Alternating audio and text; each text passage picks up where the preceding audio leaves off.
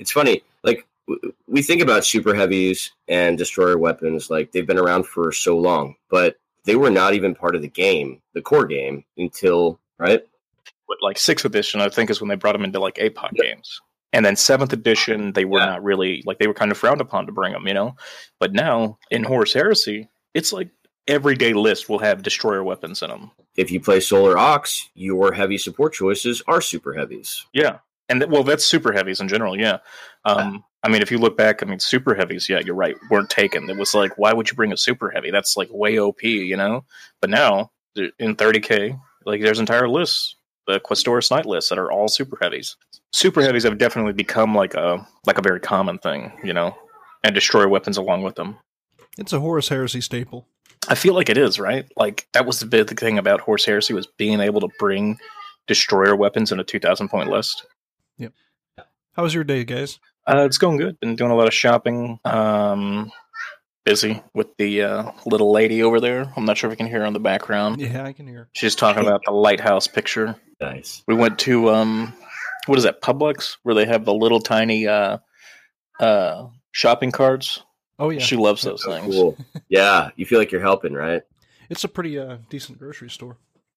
Yeah, it really is, and it was amazing. Like, as soon as we got there, we got out of the car, and the guy was like, "Hey, you guys need a cart?" And I was like, "Whoa, no, we're good. We can grab one from inside, you know." And he said, "Well, has she been a good girl today?" And I said, "Yeah, she has." And he said, "Good enough for a sticker?"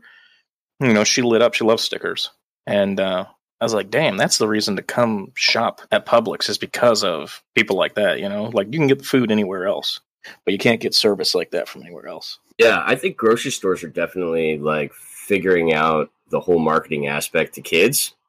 There are a couple grocery stores, like I know Trader Joe's in Williamsburg will hide and it's not like hidden in like a difficult place to find. It's like hidden in plain sight. It's like this, I think they call them for something, and they just stick him in places. And if you find him, then you can like go find a Trader Joe's, you know, customer representative dude, and they'll like give you a cookie or they'll give you stickers. It's pretty cool. Oh man, that's great. Yeah, they did it in Publix during the Christmas. They had an elf on the shelf somewhere in the store. Oh man, I do like to see actually. Faster, no, you couldn't. No, not that I really looked for them, but at the same time, I'd keep one eye open just in case. Just so you'd see it and shove some kid out of the way, be like, "This is my cookie, it's my fucking elf on the shelf." All right, here we go. I'm here. What was it though? There's some like grocery stores I noticed that do like, what is that called, confection or whatever. Like when you're about to check out, there's always like candy and that kind of stuff that's there, right? And kids always like, that's the last thing you need. You're about to check out, and the kids start screaming they want candy or whatever. So it's good to see that some grocery stores actually have like confection-free aisles too, where it's like there's none of that. You just go check out. So there's no like last-minute candy for you to freak out and throw a tantrum about. Harris Teeter in Williamsburg offers like free sugar cookies to kids too. Like you walk in and there's like a little free sugar cookie, and they're just like plain sugar cookies. Yeah, that's pretty nice. Let's get them started up for this shopping trip. Yeah. And I was like, what the fuck are these, man? I was like, this is a dog biscuit. And I looked and I was like, oh, sugar cookie. And then I wanted to get one, but then I felt like people would judge me. Yeah. The Publix around me, during their grand opening, like even for the past few weeks, they've been like just super nice to the point of where it's almost annoying. Like, do I really want to go into Publix and just be badgered by, hey, can I help you? Can I help you? It almost felt like going into a car salesman, like trying to get a car, buy a car, and it's just people come up to you. It's like, no, just let me browse. Wait, Dave, there is a Harris Teeter right next to UVA that doesn't do the sugar cookie thing anymore because like wasted college students would come in there and grab both of them. Of course. Yeah. I know I would. Totally. Off topic, but did I ever tell you the story of my buddy in college who he ended up college and starting his own business selling sausage, egg, and cheese muffins from 2 a.m. to like 4 a.m. Oh man! In the dorms.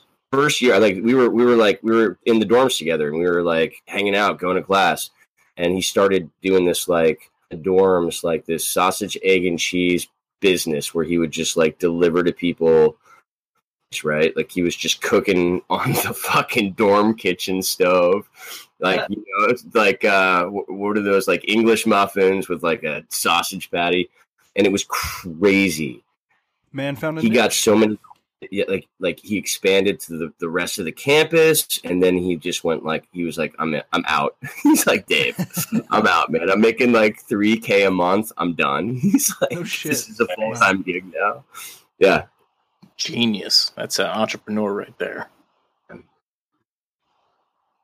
So I'm looking at pictures from your guys' event, and that is pretty cool. It's like a mini Big Blam. It looks like a lot of fun. Definitely scratch that Big Blam itch. Very good, because, man, there are so many nights. I love it. Well, I think what was so cool for me is that, you know, Joe came down and fucking drove down. Was that your first time meeting him? Dude. Yeah, well, no, I met him at Nova. Yeah. For a Richmond 30K D43 event, pull in somebody from Nova, from Connecticut, who's going to get in the car and drive fucking 9 hours, dude. It's down here just to party with us, play games with us. I mean, that's huge, man. Yeah, that was absolutely. Yeah, that was pretty impressive. Super cool guy, too. Well, I think that's the thing, right, with Heresy, is people are willing to travel for community. You know what I mean? Yeah. I mean, you hear about the guys in Australia with the Eye of Horus, and they travel to the other side. Well, maybe not the other side of the continent, but, like, you know, they'll travel all over that continent to get games because they've got events going on constantly. And I mean, it's the same thing. You know, we have Adepticon and Nova, and then the LVO, and people do travel for that. They will go to extremes to get games in. You know, I think Joe was planning to go to LVO. Was it next week? Week after?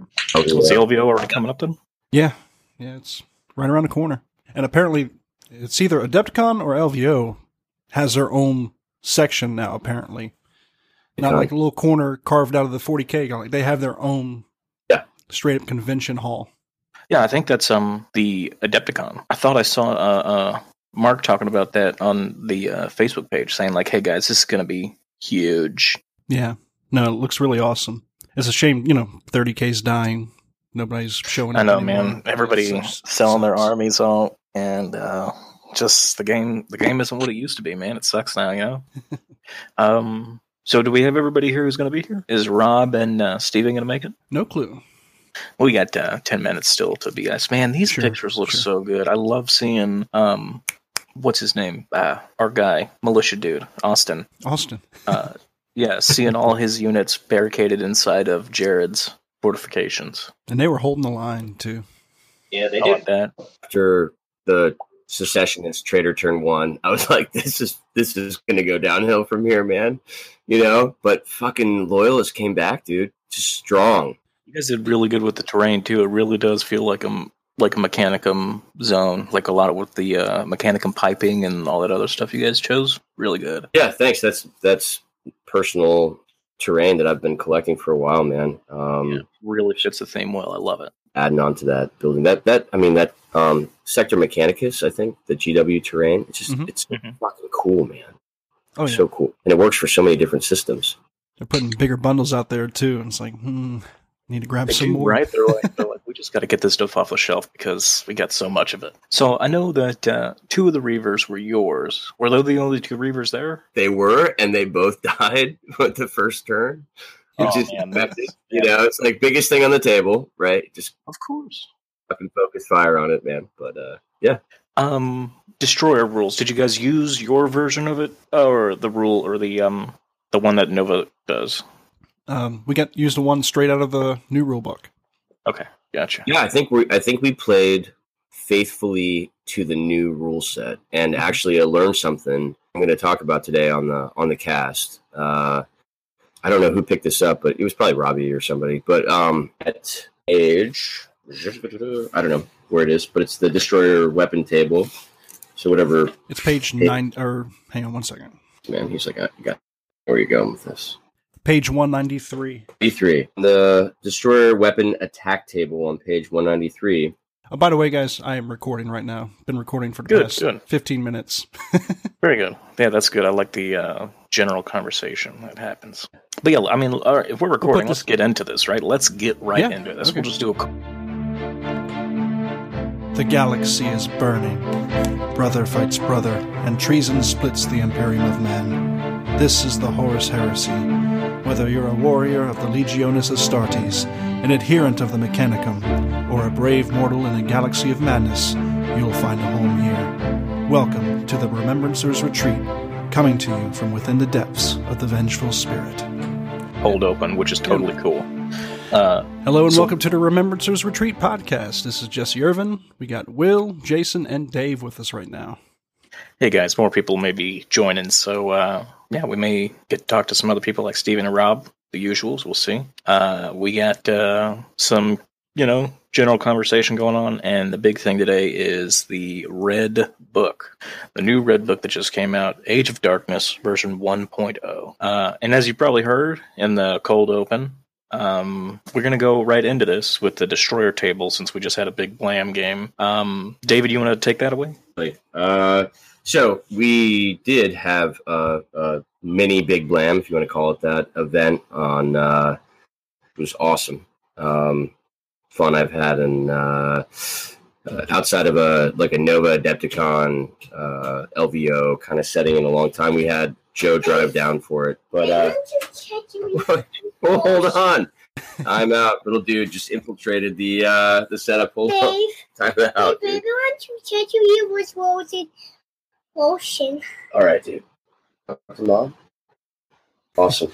But yeah, so we got great pictures. We had a D43 narrative event campaign battle yesterday called Ariana Forge, the secession of Ariana Forge. And we've got plenty of pictures and whatnot on the Richmond 30K Facebook page. So if you're interested, go and check it out. Cool. Surgeons have been displaced.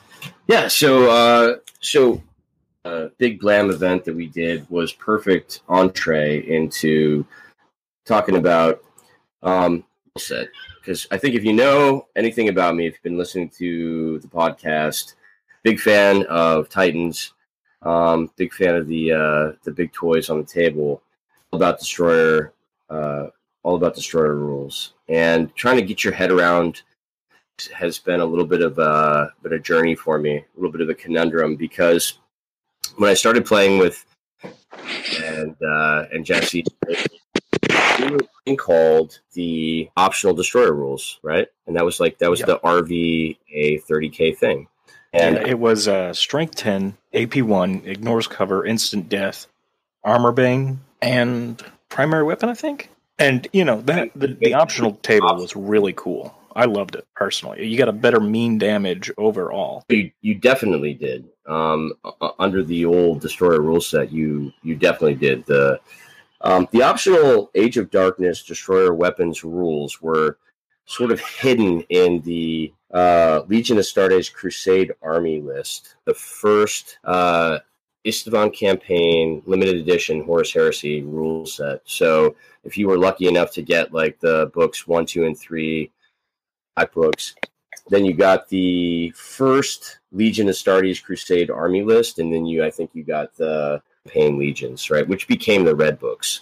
But on page 9 of the Legion Astartes Crusade Army list, that first Red Book, if you will, it was black, but they released optional Age of Darkness rule, Destroyer weapons. Like Will said, it takes them from being D weapons to counting as Strength 10, Sunder, ignores cover. In addition, successful invulnerable saves taken against hits from Destroyer weapons must be rerolled. Each unsaved wound from a Destroyer weapon inflicts D3 plus 1. Each penetrating hit from a Destroyer weapon causes D3 plus 1 once you roll on the appropriate vehicle damage chart. So, I mean, right off the bat, man, you're like, dude. Very nasty. Yeah, right off the bat, like you said, you're going to decimate infantry like you feel a Destroyer weapon should. And you're going to have a very good chance at taking out armor, like a Destroyer weapon should. And you don't have to worry about being that guy who removes somebody's Baneblade turn 1 because you rolled, 2 6s in a roll. At the most you can get is 7 hull points with this. Now, you can take out somebody's knight, yes, but, it's a knight. Sorry, but it's like those big super heavies cannot just get deleted turn 1. I think that's one of the most important parts about the optional D rules. Like you said before, they give you a much better mean damage, and it pulls... I always thought the D rules were very odd because on that swingy roll of a 6, was it 6 plus D6 wounds that you can't take any sort of save against? Yeah. That always seemed odd to me because no other mechanic in the game works like that. I guess maybe Stomp. Yeah. Yeah, sort of similar, and that just removes models. And the thing I think is important there, I learned way back playing fantasy, nobody likes not being able to roll dice. Like, if you charge a big giant unit into theirs that just completely steamrolls it, they're going to be much happier if they get to roll a few dice, even if it's kind of lopsided against them. But when in fantasy, when Empire and Dwarf players would just have these laser-guided cannons, and on turn 1, they just knock out like a big giant dragon. They spent like 15 hours painting. It's like, sorry, bro, cannon, 10 wounds, take it off. Nobody likes that because they don't get to roll dice. And that swingy roll 6 to win deal with D weapons was kind of the same deal, I think. Yeah. Like yesterday, sorry, Jason, I'm going to bring it up again with the Porphyrin. Oh, yeah, no worries. It was a little crazy. So luckily, during the game, the Porphyrin managed to get off squeeze off a few shots. But it came to the point where I had a paladin closing in to charge.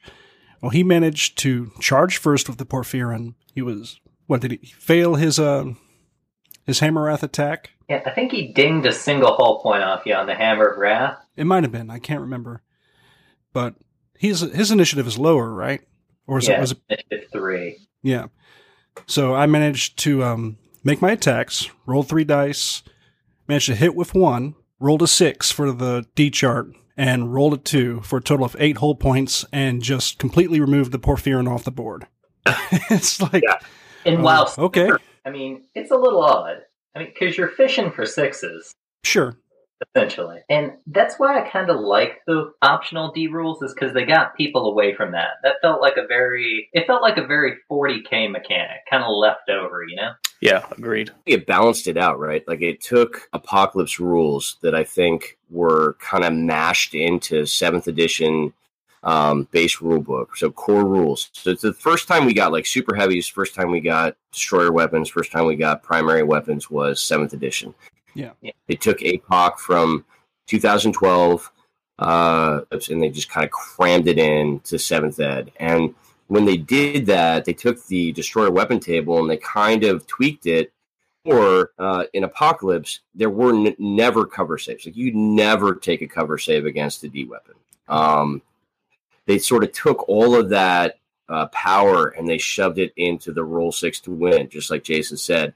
And it made it this panic of roll 6 and you're not going to get a cover save. You're not going to get an invul save. You're not going to get a save of any kind. Just do massive damage to you, right? 6 wounds or 6 hull points plus. And I mean, well, see, that was needed in Apocalypse. I mean, when you've got like 50,000 points on either side of the table, you could be here for the next 3 days rolling saves and whatnot, or just take this blast, no saves, remove some models, keep on going. But in these smaller games and things, it's not, I don't know. I don't think it fits very well. I guess my sorrow, my heartburn, right, talking about the Red Book, getting back to the new rules, the Age of Darkness, is that the optional D rules didn't port over. I'm not sure why, since they're just optional, right? Just like the Panoply of War, just like some of the alternate force organization charts, Leviathan, but it's optional. I mean, it's your choice. I don't know why Forge World didn't decide on bringing those optional destroyer rules, because I think they are, on the whole, a much more balanced approach to these super powerful weapons, right? These volcano cannons and rules in general. It did always feel odd that they did not ignore cover with the basic rules. So if you're shooting a massive building leveling volcano cannon at a whole bunch of guardsmen camped out in a ruin, more than 50% of them just aren't gonna care that much. Yeah, because the only time it ignores saves is on the 6, right? The rest of the time, they're getting saves on the D chart. Well, unless it's Barrage. And then you get There's Steven. Say hi, Steven. Hello. How many destroyer weapons are barrage, though? Well, I know the Vortex rockets. I don't know if I think the Vortex rockets just straight up ignore cover because they're Vortex. But the Apocalypse rocket launchers on the Reaver and on the Warlords are definitely barrage. Oh, but they're APOC barrage, right? They're not your standard barrage. That's completely different. Well, they just use a different type of template for allocating hits, but they're still barrage for all intents and purposes. Yeah, but you can't snipe with them. They're not barrage. They're completely different. In but fact, I mean, they ignore leading. cover like barrage does, or at least cover that isn't area terrain. Gotcha. Okay. But yeah, some optional rules are missing. Like I said, I've always loved the optional destroyer rule, and if it wasn't for the fact that at the events we attend, they don't use the optional rule, I would still have everybody still using it here in, Richmond.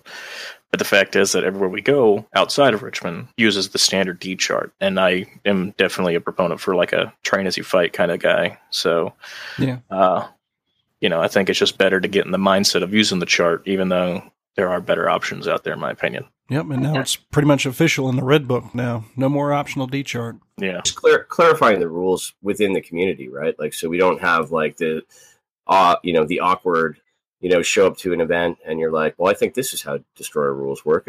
But no, I don't, so I think we actually... it doesn't matter what you think because this is what the rules say. That fucking rules is written, right? So... Yeah, so rules is written, page 193 in the new Age of Darkness rule book, weapon attack table. Something that I think, Discovery learned this weekend was on the destroyer weapon attack table 2 to 5 or 6.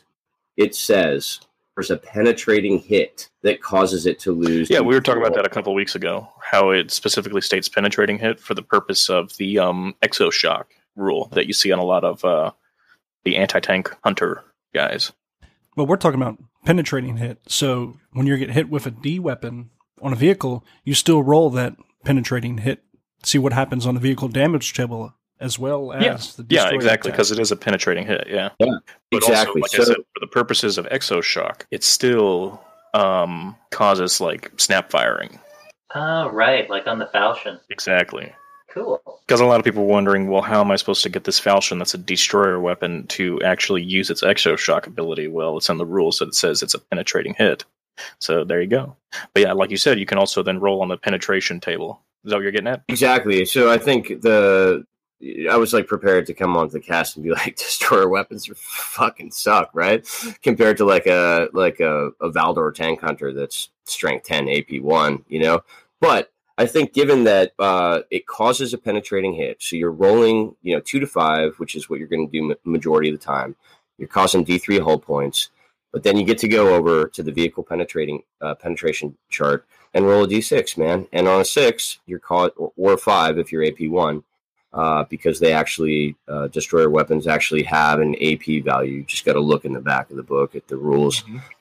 Find out what your weapon profile is. You're causing an additional D3 wounds, right? Or you're at least getting... Or exploding it if you're shooting it at a rhino. Exactly. Yeah, yeah. So yeah, they definitely do pick up some slack elsewhere, like you said, by writing in that they penetrate, I think that makes them still probably better than your standard AP 1 strength 10 ordnance kind of tank hunter weapon, just because you can D3 wounds, like just about any other weapon. Most you can do is going to do 1 whole point anyway, no matter how fancy it is, unless it's got Exoshock or just special rules. Like 10 on a fucking armor 14 flare shielded Spartan, you still got to roll that 6, man, right? Yep.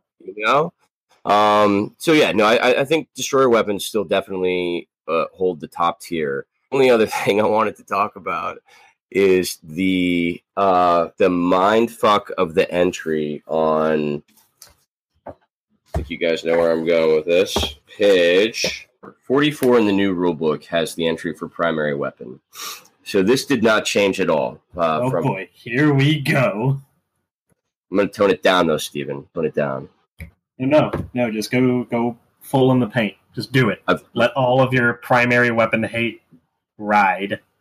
This was a significant emotional event for me. I feel like I got called into the principal's office on this. I was having this conversation in our Facebook chat group. Bill came online, and the next thing I knew, I was in a private chat with the guys from Grand Legion and Nova. Felt like I was reporting to the principal's office, but no, it's all good. Lay it out for us. Weapon. Primary weapon did not change from the core rule book, but it says, I'll just read it here so you guys have it, because I think it's an often overlooked rule. A model shooting a primary weapon shoots the number of times indicated on its profile, whether or not the bearer has moved. A model carrying a primary weapon can fire it in the shooting phase and still charge into close combat in the assault phase. In addition, when you roll for armor penetration by a primary weapon, roll 2 dice instead of 1 and pick the highest result. Rolls 2d6 for armor penetration because of Armor Bane special rule, for example. Roll 3 dice instead of 2 and pick the 2 highest results. Standard, cut and paste from 7th ed base rulebook. But then they change the example entry. Battle cannon, whatever. Volcano cannon? Changed it. In the base rulebook, in the 7th ed base rulebook, it was a battle cannon. And they changed it to a volcano cannon. He's Falchion. I don't know why they did that, but whatever. Yeah, it's a little weird. Range 120. I'm back. All right. Weapon 1, large blast. Okay. If you guys are following along at home. So what page is it again? Strength D, AP 2, primary weapon 1, large 44. blast 5 inches. If you're following along at home, primary weapon, fuck all for the destroyer weapon table, because you're not rolling armor penetration. Okay, so right there. Hold on, I want to stop you, right? Oh. You're not rolling armor penetration? Then how would you roll the vehicle damage table? This was the mindfuck I came to at 4 o'clock this afternoon. I was like... What page is the destroyer on? 44. Well, no, that's when it talks about... that's the one you guys are talking about. Where's the rule for the destroyer table? Oh, that is 193. Okay, so you're talking about... That's the... Okay, 1 sec. Now I need the full rule where it says rather than roll. Oh, destroyer penetrate. weapon. Gotcha. 1 second. Yeah. While Will does what I did, probably 5 hours ago, decide in legalese if this is legitimate or not. The interesting backstory to primary weapon and destroyer weapons, which I'm still not completely 100% sure on, but I think they both appear first. 2012, the Apocalypse book that's got the fucking cheesy corn demon thing on treads with a ton of skulls. What, you guys remember what that was? The wheelchair god, the Lord of Skulls. A comic book version of some kind of fucking Lord of Skulls thing on tracks with a giant axe. It was just I looked at that and I was like, I'm no. But anyway, that's where it comes from. The first time primary weapon and destroyer rules appear, please fact check me, people out there on the internet listening to the podcast. If I'm all fucked up, please send us a message and let us know. But to my knowledge, the first time these 2 rules appear is in 2012 APOC, which is 6th edition. And I don't think primary weapon has ever done anything for a destroyer weapon. A destroyer weapon has the weapon type primary weapon. Every fucking destroyer weapon has primary weapon. It leads me to question either my sanity or rules writers at GW for including it as such. And I will... So for destroyer weapons, it's page 163. And I'll read I'll read the stuff off here in a second. Okay. But yeah, I don't know why they have primary weapon with destroyer when... I don't know, man. Yeah, it's a little weird. So, destroyer weapons. If a weapon has a D instead of a strength value in its profile, it is a destroyer weapon. To resolve a destroyer weapon's attack, roll to hit as you would for a standard attack. If the attack hits, roll on the table below instead of rolling to wound or for armor penetration. Most destroyer weapons have AP1 or AP2, so armor saves are not typically allowed. Cover saves and invulnerable saves can be taken against... Well, anyway. Go back a little where, David?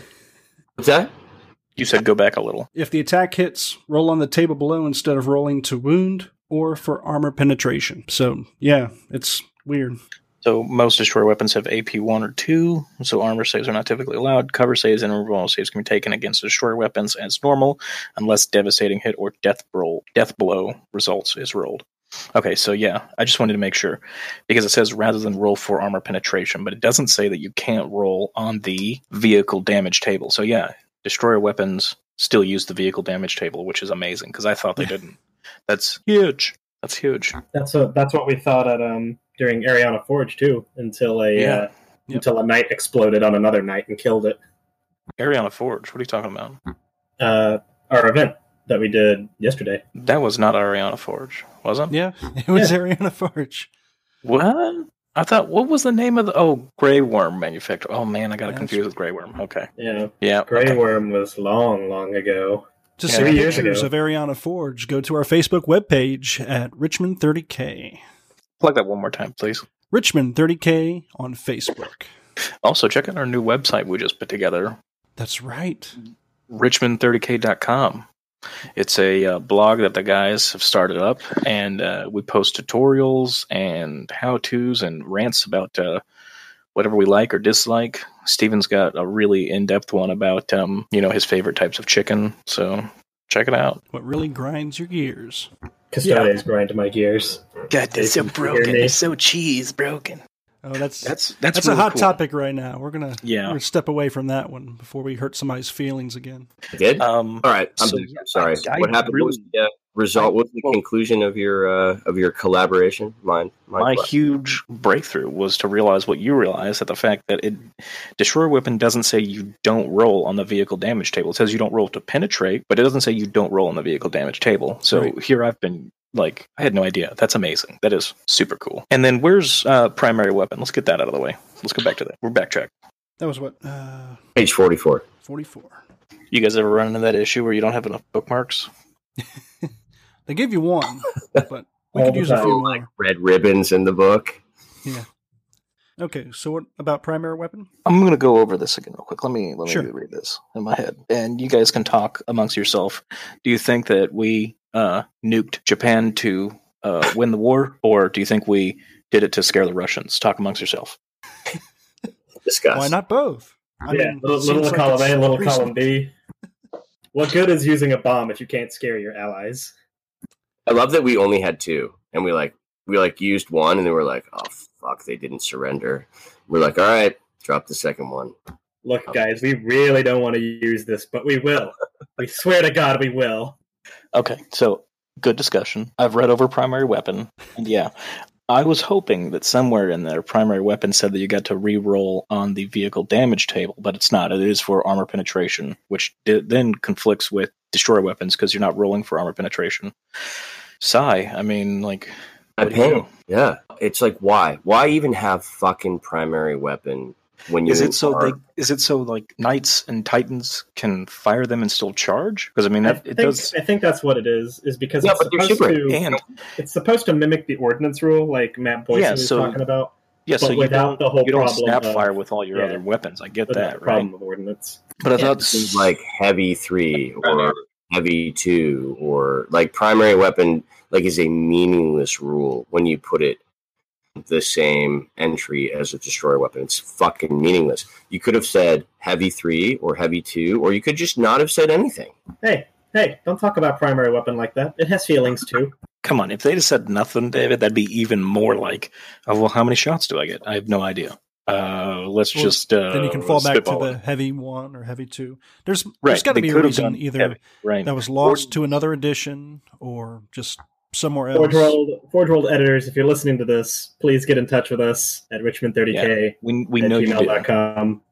We need to know. We need to find out. Yeah. Of course, we've got the website now. Yeah. That's basically the only reason we made the website, is just so that Forge World would have a platform to contact us on. Yeah.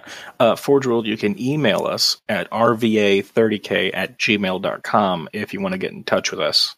Have your people talk to our people, and then we'll get to the bottom of this. Yeah, I think we're getting hung up on this right now, so let's talk about something else besides primary weapon. All right, so what I did was I started off with, in the old rulebook, page I believe it's 8 is where it starts with the core rules. And in the new rule book, we got, I think, page 14 is where it starts. Yeah, core rules, right? So I went through this core rules section, and I'll tell you the only thing that has changed as far as core rules and core mechanics is the fact that examples. It's not going to tell you that a Space Marine tries to fire at an Orc. It's going to tell you that an Ultramarine, Legion Astartes, Tactical Marine, tries to fire at a Death Guard, Legion Astartes, Tactical Marine.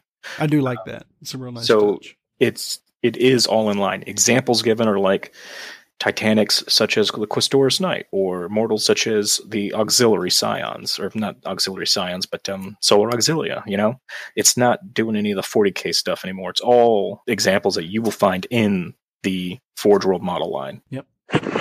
But from everything I've seen, everything else is still the same. So yeah, there shouldn't be any main change to core mechanics. Now, I had talked with Steven, because there was a big thing that changed as far as psychic powers go, right? Yes. Steven's my go-to guy for psychic powers just because he's been doing it forever. I know Jason is also proficient, but Steven, in my mind, has been doing it since the day I've met him. So I go to him for it. I used it to chop a tank in half one time. It was a good day. One time. That happened once. Yeah, and I'm still talking about it. It's like I'm only ever going to win one of those Nova trophies, but you're going to hear about it until the day you die. That tank was decommissioned and mothballed, by the way.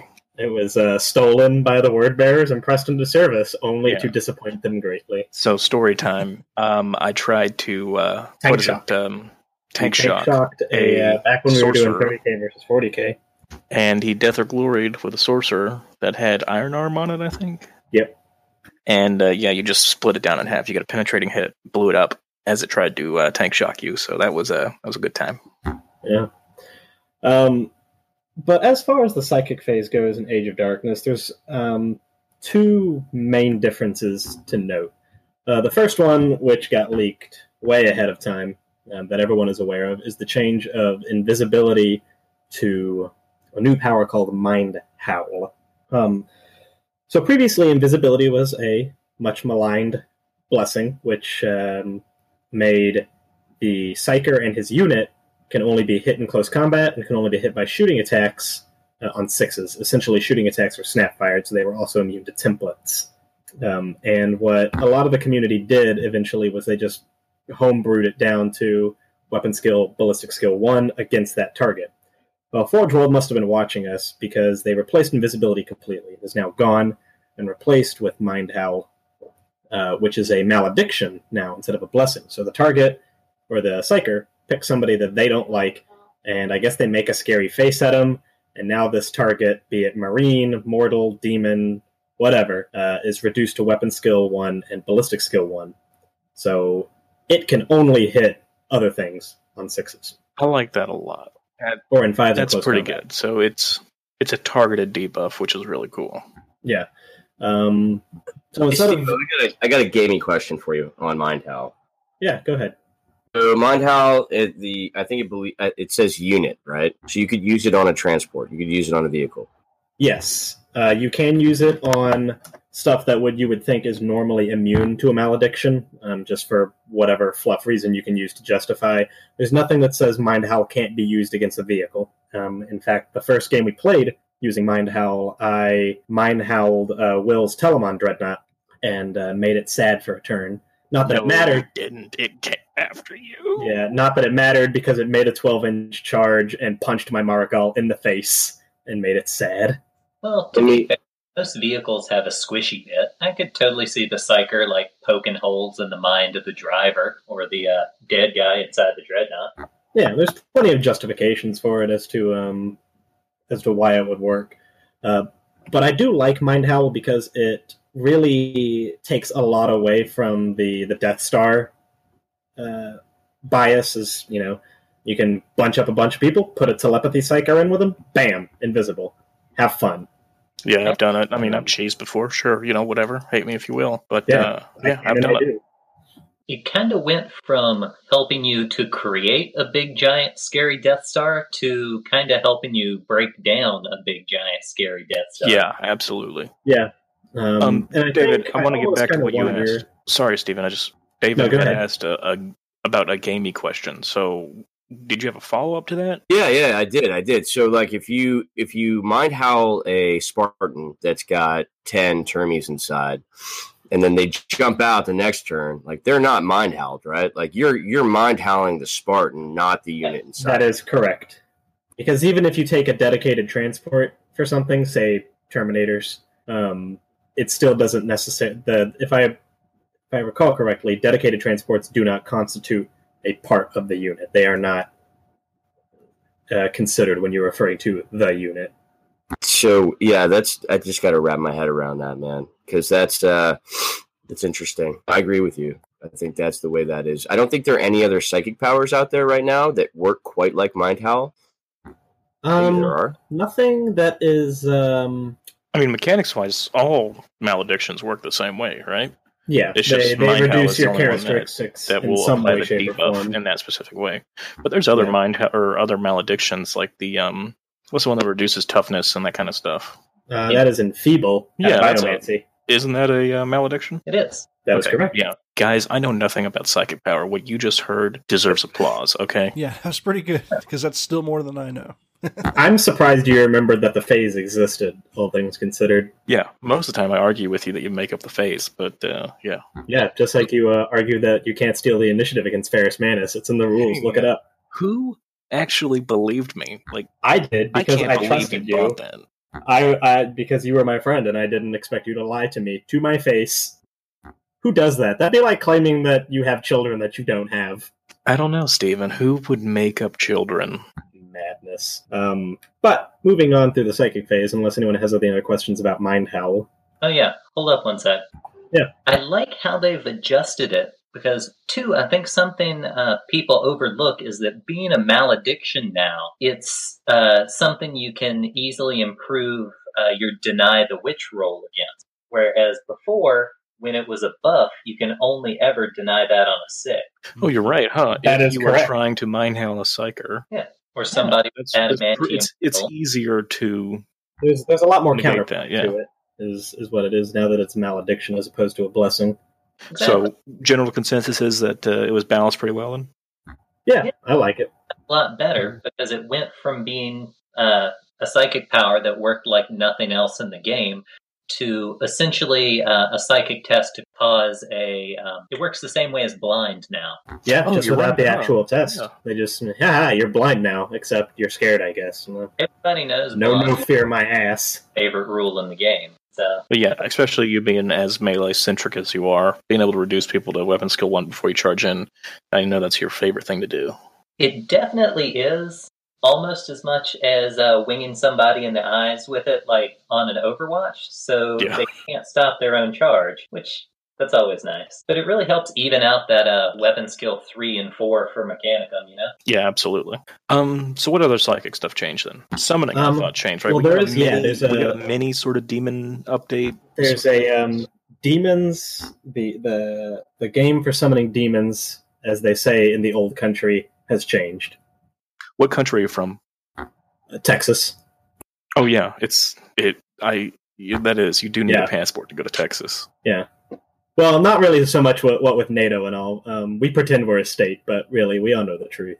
Yeah, We're a I mean, country. NATO's got that Open whole borders law that thing. they in place saying that open borders to all, bound states. Yeah. For now, anyway. Yeah.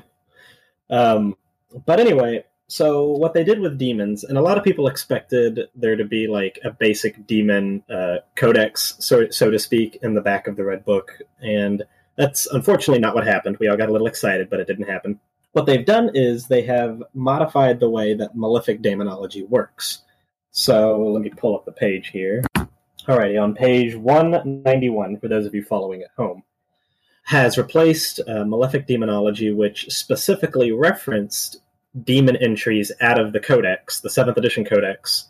So when you say summon. specifically reference, that'd be like, cast this spell to summon bloodletters. Cast Blood this letters, spell yeah. to summon Plague bearers, demon and- horrors, Gotcha, whatever. okay. Yeah. So what they've done is they've sort of wiped the slate clean. Now you have lesser demons, demonic beasts, demonic heralds, and greater demons. And as the rules are written, you can use any range of models that you wish to represent these demons, kind of like the same way they do Super for cool. Just militia. like Colts. Yeah, I love that. That is awesome. Yeah, which I'm going to get into a fun little overlooked fact about this in a minute. But first, so each of these types of demons, lesser, greater, and so on, all have a given stat line. And then when you summon them, you can also give them one of a few rules. You can give them Feel No Pain, Rage, Crusader, or Brotherhood of Psychers. So, for instance, summoning, which used to read, summon a unit of 10 Bloodletters, Plague Bearers, Horrors, or Demonettes, now is just summon 10 lesser demons. Pick whatever lesser demon you want. Pick whatever model you want to use. Pick whatever rule you want to give them. Have fun. That's really cool, dude. I love how open that is, because it's like, Yeah. it doesn't bind you to like, oh, only Slaanesh demons. Correct. Or Now, only here's the XYZ. cool part, is that it is a universal buff to demons themselves, because the lesser demon stat line is torn directly from a tactical marine. So you're looking at strength 4, toughness 4, initiative 4, ballistic skill, weapon skill 4 demons, which, if those of you who recall, Plague Bearers were the only ones with toughness 4. So if you were using just a lesser summoning, and you were summoning Horrors or Demonettes or Bloodletters, you were essentially summoning fancy guardsmen. But now you're summoning Marines. Man. Yeah. And their leadership 10. And they are leadership 10. They still have fear. They still have the 5-up invuln save. And I believe they have... Let's see what else we got in here. They have the demon and the fearless special rules. So they're fearless. They have the 5-up invuln and they cause fear. So it's good times. So, I'm not sure if I told you guys this, but I started a Word Bearers army that can summon demons as of just now. Yeah. Here's the cool thing, too, is that previously, in order for basic demonic infantry to really pull their weight, you have to use a lot of synergy regarding the demonic heralds and the loci that you could buy for them as war gear. Well, now, by adding these special rules on, like Feel No Pain or Rage, you can essentially make your demonic infantry the way they're supposed to be with regards to theme. So in 7th edition Horus Heresy, if you summoned Plague Bearers, it was just T4 Plague Bearers. They had Shrouded. Normally, Plague Bearers need a HQ and a piece of war gear to get their Feel No Pain. But in this particular instance, you summon lesser demons, you use the Plague Bearer model, and you give them Feel No Pain, and bam, you've got your little budget demon squad, and it's going to do cool things. Same thing with Bloodletters and Rage. So it's really cool. And a note on Brotherhood of Psychers as well is now summoned demons cannot summon more demons. Any demon that you summon that comes with Brotherhood of Psyker can roll on any table except Demonology. But their dice can still be used to then increase the amount of summons. Is that correct? That is correct. Oh, well, that's a pretty good way to fuel your summon pool. So you can actually do some cool mix and matching stuff. Like, say you want to summon Plague Bearers, but you don't want to give them Feel No Pain. Give them Brotherhood of Psychers and start handing out Biomancy debuffs. Or if you want to be crazy, summon, Bloodletters and give them a Psyker buff, because you really hate fluff, I guess. Yeah. So it's really cool there. An extra little note to that as well is that previously you have to, when you summoned demons, you had to buy extra psychic levels for them, as if they were war gear. So when you summoned stuff like horrors, you couldn't buy extra levels for them. You couldn't buy extra psychic powers. Same thing with heralds. You could buy 30 points of upgrades, I think, so you could make maybe one of them a psyker. Well, now, lesser demons, if they get Brotherhood of Psyker, are Mastery Level 1. Demonic Heralds are Mastery Level 2. Greater demons, which can also include Demon Princes, are automatically Mastery Level 3. That is very handy. Yes. So there's some really cool stuff in there. And this is the thing that I think that is probably going to get overlooked, is the fact that because you can use any model range to represent these demons, and you can't see me, but I'm using air quotes at this point, this actually makes for a really cool modeling opportunity for Tainted Flesh Militia. So Tainted Flesh Militia can take a rogue Psyker as an HQ choice. That Psyker can roll on Demonology and can therefore summon demons, which now means that they can use any model range to represent it. So one thing that I was toying around with was the idea of a Men of Iron themed militia list, using the rogue Psykers as some sort of character that brings in teleporting infantry from wherever the Men of Iron live. The nightmares of the Mechanicum. Just like an old planet that's long been forgotten. Yep. And holy shit, if these assholes weren't hanging out there. Yep. So you can use all of these demon profiles, these stat lines, to represent stuff that isn't necessarily a demon. It could be elite teleporting infantry. It could be big scary robots. It could be Xenos bioforms. It's all up to your imagination at that point. Which, really is the best part of the heresy is, in that cults list, or militia cults, they put that rule in there saying, whatever the planet resources had. That's just a huge modeling opportunity. Same thing with this demon summoning rule. I love it. I'd love to see the conversions that can possibly come from this and the army ideas and whatnot. That's what I look forward to the most. Now, as a final side note on this one, there is a footnote that says if you have the old 7th edition Demon Codex and your opponent approves of doing so, you can still use the quote-unquote original demonology rules. So you can still summon, would you want to, though? I guess if you were playing it for fluff, but I wouldn't at this point, because the basic demonic summoning table is just so much better now, and it's so much more efficient. Well, that's awesome then, man. That's really cool. Is there anything else in Psychic Powers that have really changed the game the at all? only thing, no, nothing really changed, but I did catch something that I thought might have been a hint. Is in the basic description of the psychic phase, it states that if a model knows a specific discipline that is, tied to their faction, in this particular instance, a legion, then it'll be listed in their profile. And it made me kind of wonder if maybe in the future they're going to bring back legion-specific or chapter-specific psychic powers. Why would they add that if they weren't future planning, right? Yeah, it might just be a different way of saying if someone knows a psychic power, it's going to be listed in their profile. But, it's kind of fun to think that maybe we'll get another Blood Angels psychic power table or Word Bearers or some sort of weird Iron Warriors shenanigans. Yeah, like that. What was his name? The Earthseer guy who could talk to the stone. Volbron. Yeah, see, Jason. I love that guy. He's so cool. Yeah. Just puts his hand on the rock. Nope, this ain't no good. All right, build somewhere else. All right, we're running up in an hour right now. You guys want to take a break and come back here in a little bit? Oh, yeah, absolutely. Let's go ahead and do that. We'll be right back, everybody.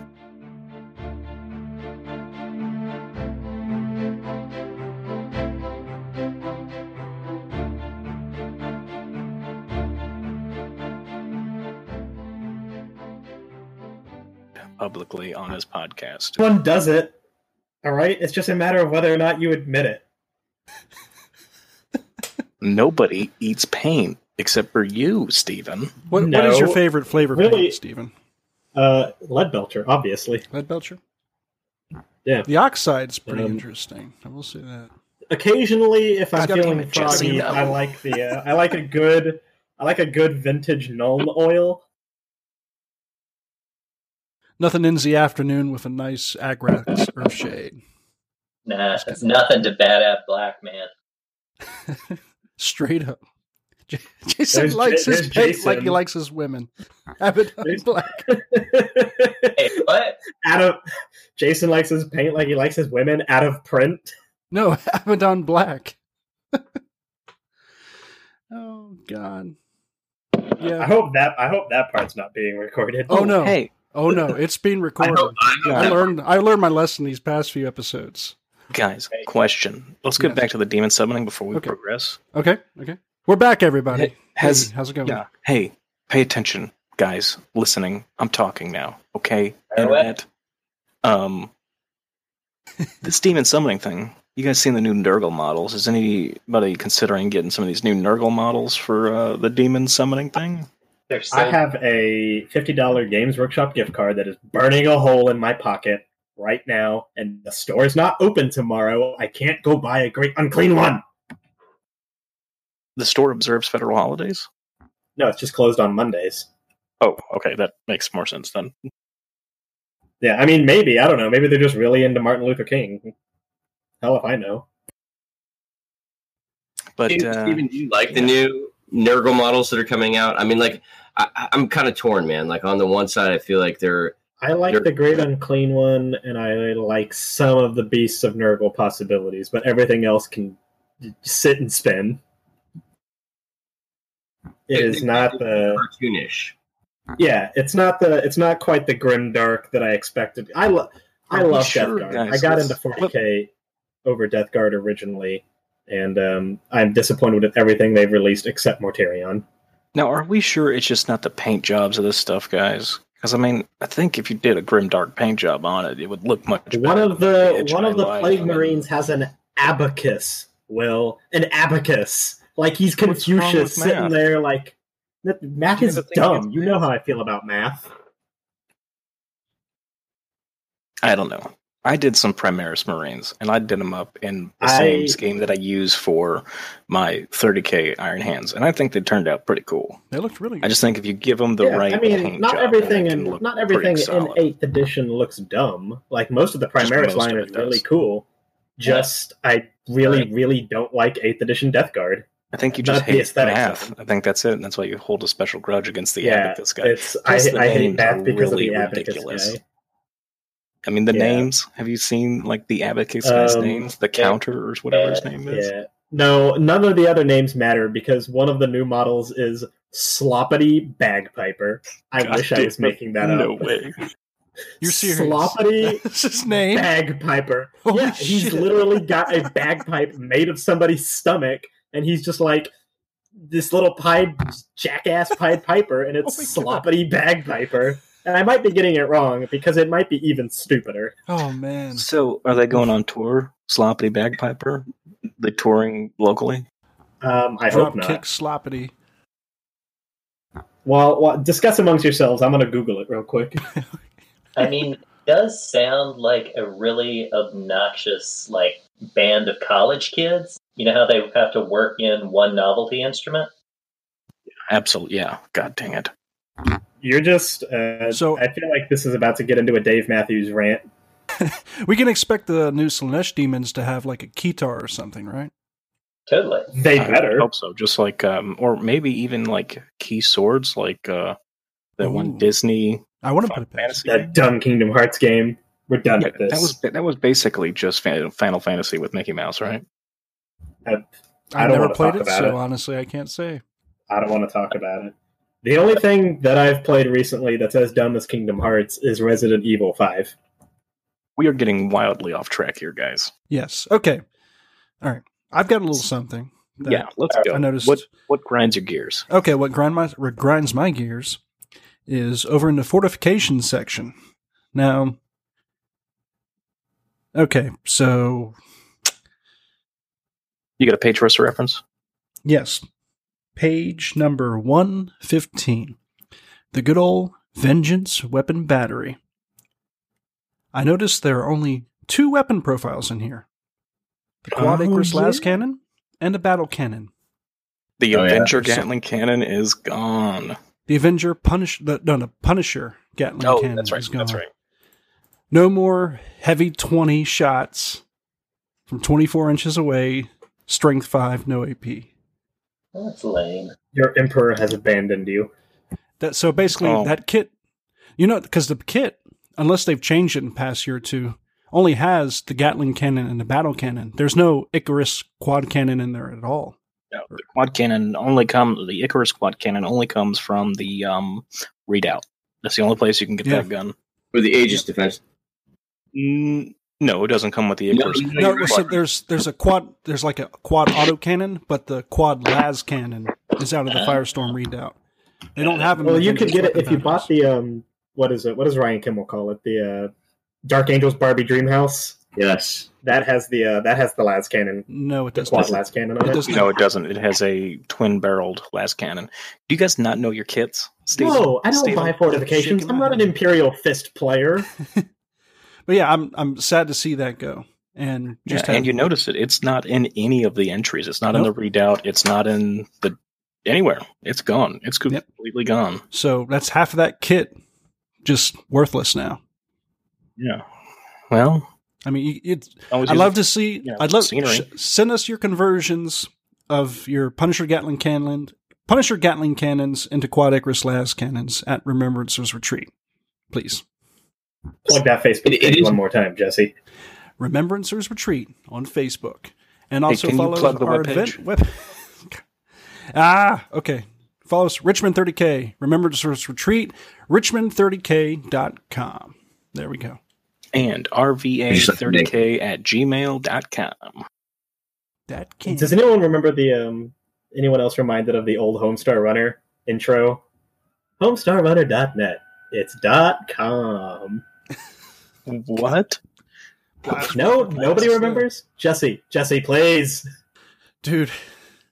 Steven, you're about to lose speaking privileges because you can't just go making shit up like that. I think he's making that up. No, I'm not.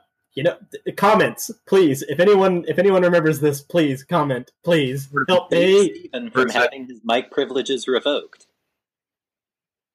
Fortifications. So Yeah, I feel like Back to fortifications. fucking fortifications, man. Just I feel like Age of Darkness did Forge World did us a solid in terms of taking Stronghold Assault and for the majority of Stronghold Assault, porting it into Age of Darkness Horus Heresy, right? So a lot of that book made it into the core rules of what Horus Heresy is now, which is awesome. A significant portion of it did not. So the Wall of Martyrs stuff, which is what Jesse's talking about, which is now the Vengeance, I guess, Vengeance weapon battery, all that. Well, no, the Vengeance weapon battery was always its own thing. It's part of the whole Wall of Martyr sort of theme, along with the Firestorm readout and the defense emplacements and the bunker and the defense line. Those are all in there. But if you were looking for that kit, like if you wanted to go buy it off the shelf, like you were looking for Wall of Martyrs, the Vengeance weapon battery. So that is what that is. But I feel like the bummer here, right, is there are fortifications that did not make it into the core rules, which sort of leaves that to interpretation, right? So the Void Shield generator Will was mentioning earlier, the Fortress of Redemption, those things seem to be missing from core rules. So does that mean those are just, you can't take those anymore? Do you proxy those as something else? Like, well, hold on. Let's back up and think. How many times have you written a list with a Vortex or a Void Shield generator or Fortress of Redemption in it?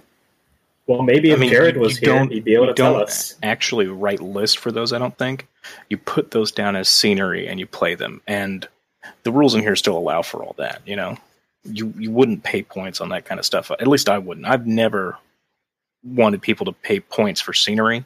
If you bring scenery, I generally will let people put it down for free because it's part of the theme of the table. Void Shield generator was not scenery, man. That was fucking legit, dude. Right, but it needs to be scenery because if you just plop down a Void Shield generator in the middle of, it just looks out of place. I don't know. I'm real big on table theme though. Yeah, I mean, back when the Void Shield generator first got released, it was definitely getting written into lists because hello, it's a Void Shield generator. But I think by the time that Heresy became as big as it is, that the Void Shield generator fad had kind of passed. Not the least reason being that it's a $100 kit for some pieces of square plastic. Yeah, but I want to talk about this with Will because, like, I'd like to point out that the gears on the Void Shield generator move. What? If you twist it, yep, it's like a bunch of gears, interlocking gears that you've twist one, they'll all twist. My 2 cents for that $100 kit. It's pretty good, worth it now. Yep, definitely worth. But Will, I mean, are you opposed to people taking fortifications in their list? Absolutely. I am. I think if you want to bring fortifications, talk to the EO, and we will set it on the table beforehand, and you can play it. We'll put it in your deployment zone, but you don't need to take points out of it. I think that it needs to be in theme. It needs to be like an attack and defender thing. I don't like the idea of just, we're supposed to be striking doing a quick raid on this city, and all of a sudden, let's heavy drop this bunker right in the middle of the street here. I mean, I'm sure it happens. There's fluff of it happening, but I don't like it. When somebody takes a Lord of War fortification, that's a Lord of War core choice now in a game. So what would I do? They're no longer fortifications. They're Lord of War choices. So that's the way it's been for a while, for Age of Darkness anyways. If you're above 500 points or you have a D weapon, then... no, it counted as a massive fortification. So right, which took up your Lord of War slot. Took up your fortification slot. No, sir. No, sir. If you look back at the last Legion book, it took up your Lord of War. Lord of War slot. I think Will's right on this one. It was part of the Lord of War selection slot. I have to figure out. So what do you do then if you're a TO or an EO and somebody wants to bring the fucking Primus Readout? I asked them if they have a table that is painted in theme with the Primaris Readout. If so, they can bring the table and just play that whole thing and have an awesome themed battle where they defend their Primaris Readout and somebody is attacking their fortification. It's just got to have theme, man. I don't like seeing stuff just randomly plotted down, and that's no different than like 40K where you'll see like a mountain and a building and a water spout and then snow terrain on the board. It just doesn't make sense. What about as far as events? We're talking about events right now. As far as events go, I think most of them cut out. Again, this is anyway. For only events. I don't care if it's a pickup game, whatever. I'm talking events. Events will like disallow fortifications. I mean, I get that, right? But it just sort of it becomes like Aegis defense lines for Solar Auxilia, not fortifications, right? Taken as troop choices. Yeah, and that's a little different because it's a smaller little line of barricades that are just plopped up. This is just my preference, obviously. It becomes sort of like, it's all up to the EO and whoever you're playing against. Yeah. It's all a matter of just personal preference, I guess. With events I run, though, I don't allow fortifications for the theme of it. But like I always encourage people, tell me if there's a fortification you want to use in a game, and we'll make it work. Fair. I think fortifications... Do you guys think fortifications are going to become more a part of Heresy now that Stronghold Assault has been brought in to the core rules, or do you think fortifications are still going to be like, thematic, narrative type of... Well, I mean, everything's narrative, but do you think it's going to be more... I don't think it's going to change much. This book itself really didn't to see it the way we do. The book itself didn't really fundamentally change how we look at the Horus Heresy, so I don't think you'll see too much difference just because the book came out. That said, I'm almost positive you're still going to see Iron Warriors running, what's that loyalist Iron Warrior guy with a bastion, and then, or not a bastion, but then with a bunker, and then their heavy support las cannon guides inside. I still think you're going to see that because it's a good little combo, Kier Valen. Yeah, Kier Valen, the guy with the messed up eye, with 8 Havocs inside of a bunker is like your go-to thing for most Iron Warriors. Yeah, and I'm still sure you're going to see that, but I don't think people. No, I still don't think people are going to be bringing Primaris Readouts to games or Bastions to games. It's just you look at the points, you look at what they offer, you look at the types of games you're playing where it's like, well, your fortifications aren't going to score anything for you. They might keep your guys alive, but then you're like stuck in the backfield and you're not advancing up the field, capturing objectives like you should be. They're just better in themed games like defense or attack games or Planet Strike and that kind of stuff. Yeah, that's true. And a lot of like Rites of War will limit as a as like an option. So I think that's cool. I'm glad they brought it into the book. I'm glad they brought it into the core rules. I think it makes it legit.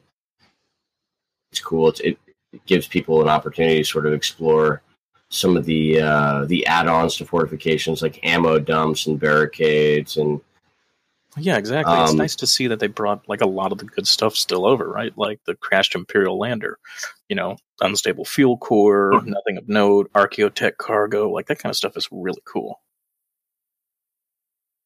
And I hope it makes people build terrain that you can like interact with, right? Instead of having this like, which is like, oh, we're just gonna call that ruins. Like, no, man, fucking call that something out of the core rules. Call it something that you can interact with. Call it something that you can like, lob a demolisher cannon at and blow it up, do 4 hull points, take it down, and then the guys hiding behind it no longer have a sight or a 4-up invul or cover save. Maybe I would like to have boards. I would like to have tables that you can interact with. I think that would be would be amazing. Terrain that's actually used the way it should be. Yes. Not just like that's there for looks. I get what you're saying, yeah. And with the Istvan 5 board that I'm doing, all this stuff is going to be on there. It's a whole bunch of defense emplacements and weapon batteries and all that kind of stuff. And I expect everybody to use them as they are listed, because it's going to be a huge part of keeping Loyalists alive, you know what I mean? Yeah, that's going to be pretty cool. It'll be like in Star Wars on Hoth, you just jump into those turrets and just start blowing them away. Yeah, man. Oh, God, it's going to be so badass. I hope y'all are ready. I'm going to try to do my Sons of Horus. I'm going to try to build them, try to paint them. I got, 8 months? 7 months? If nothing else, I'll just run you as Iron Hands, because, your black armor is fine. Fair enough. But yeah, David, I definitely agree. I do want to see more terrain used, and I want it to be used appropriately as, fortifications and buildings, not just this bastion, we're just going to give that, the ruins 4+ or whatever, so. Does anybody have anything else then? Oh yeah, there's one last thing I wanted to talk about. So, guys, if you follow along with me in the new Age of Darkness rulebook on page 177, inside the ranged weapons of the Age of Darkness section here, you can almost audibly hear Custodes and Legion players kind of breathing a little easier, because their Mechanicum bugbear of the Graviton Imploder has changed in their favor.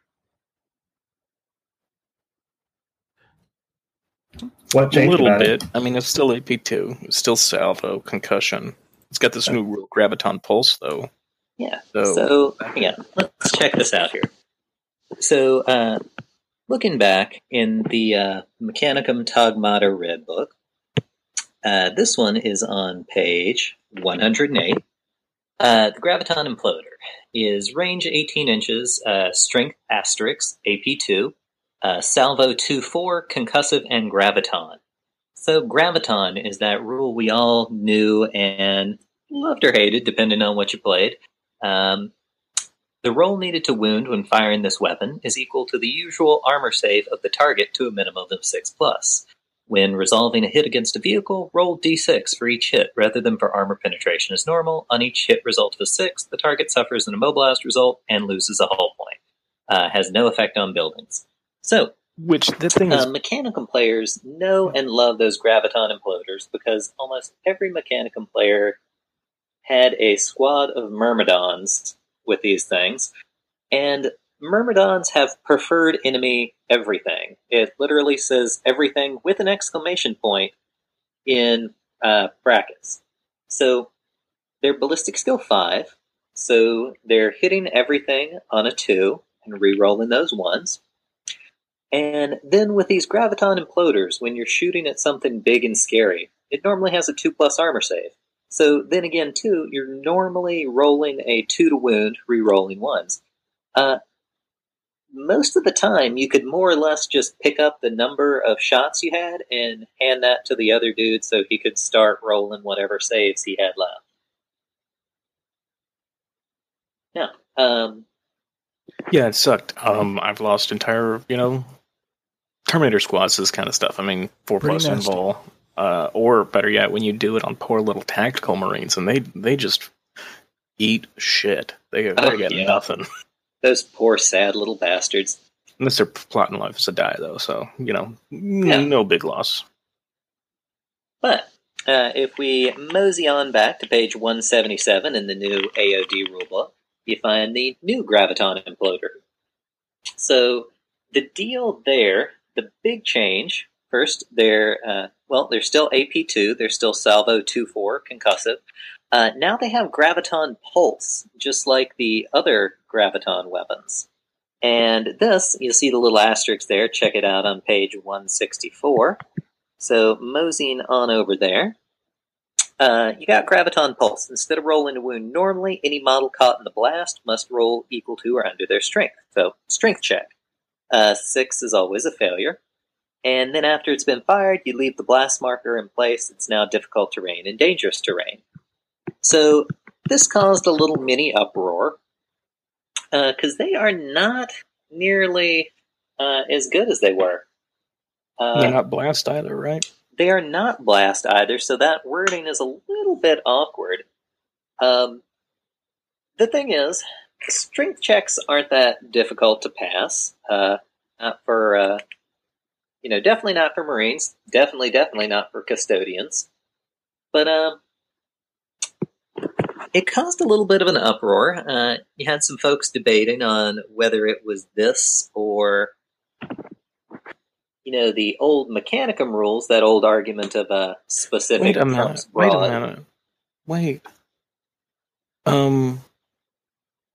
This is a change to all gravity weapons. They're no longer haywire. They are not, no. Oh, wait, nope, they are. I'm sorry. Wait, are you... It's the last roll. Well, calm down. You can't go and tease me like that. To cause a huge panic among the internet, so we're good. Continue. No, there are people listening right now who immediately stopped the podcast, and they're posting on their blogs right now. Will Lancaster said they don't have haywire anymore. Dear remembrances retreat. Graviton cannons still have haywire. No, guns and cannons have haywire. Imploders do not. So what do they do against armor, then? So, this is kind of interesting, too. This immediately fueled a bunch of little debates online over whether you have to use these rules, because this is like, the Age of Darkness general rulebook. The argument was your Mechanicum Tagmata army list took precedence, because, those are the quote-unquote better rules. So they were actually circulating a little FAQ at the Horus Heresy Weekender here, just a little while past. 2 things they add to the Graviton Imploder.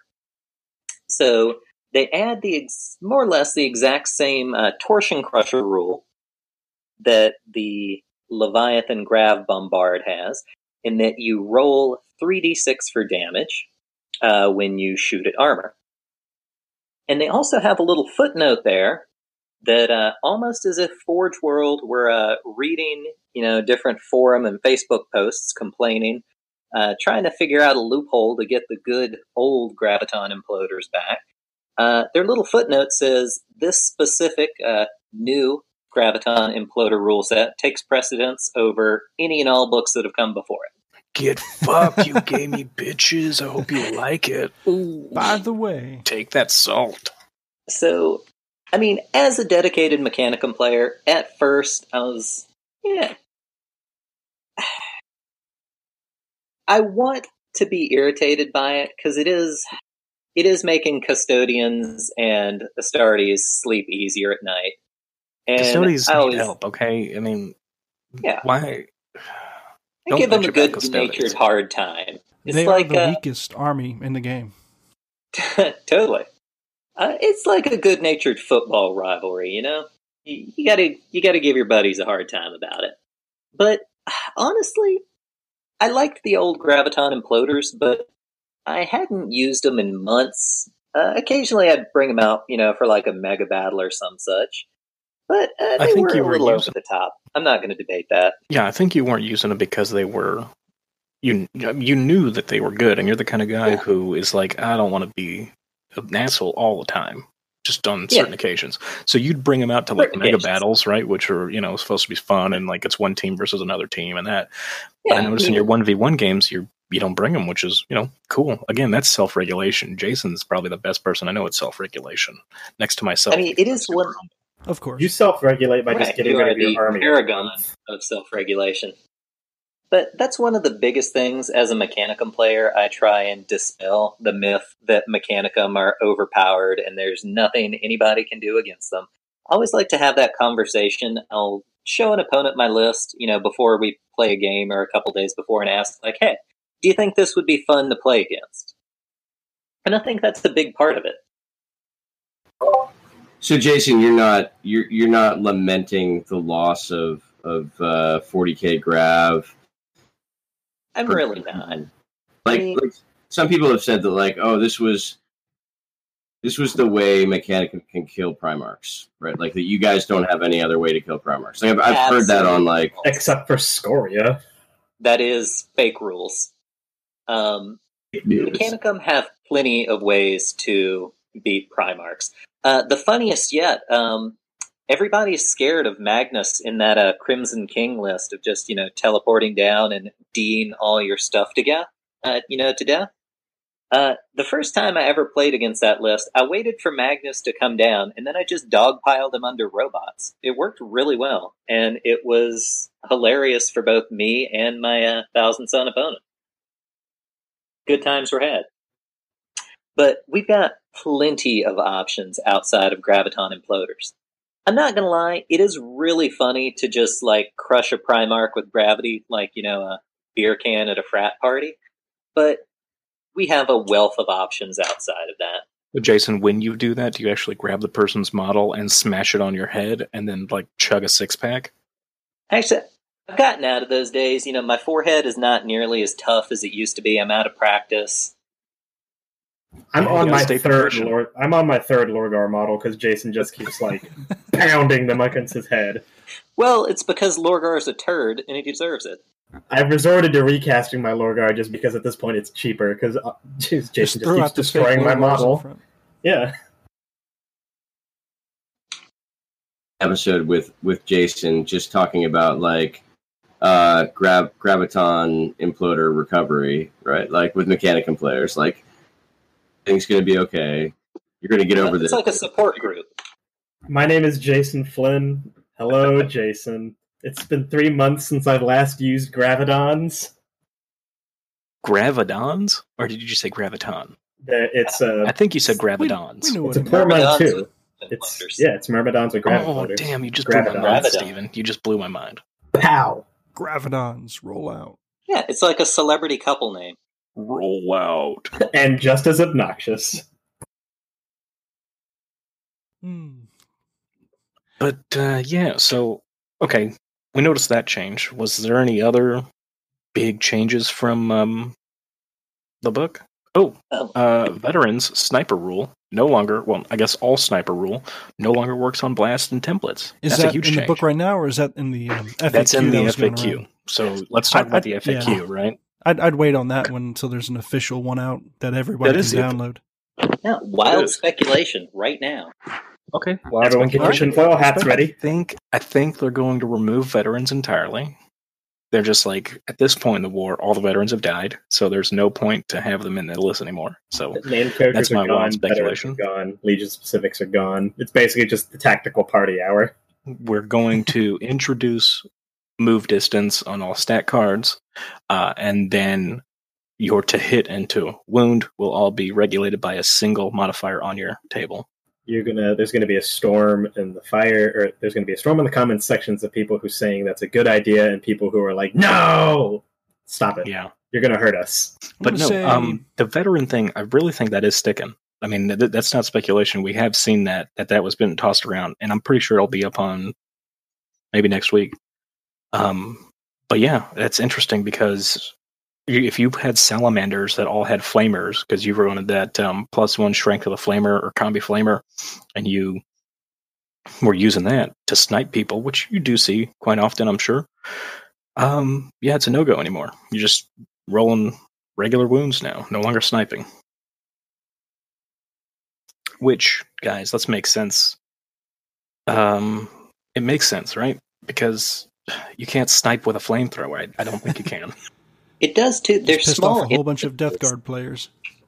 Of that being the case before, in the Solar Auxilia list, the tank commander, they're very specifically point out one of the skills you can select is precision shots, and the little footnote to that is does not affect weapons with template or blast markers. So it kind of seems like they've been moving that direction for a little while now. Agreed. Yeah, agreed. Well, does anybody have anything else? No, I think I'm good. Expecting to see Horus Heresy 2nd edition come next year, maybe?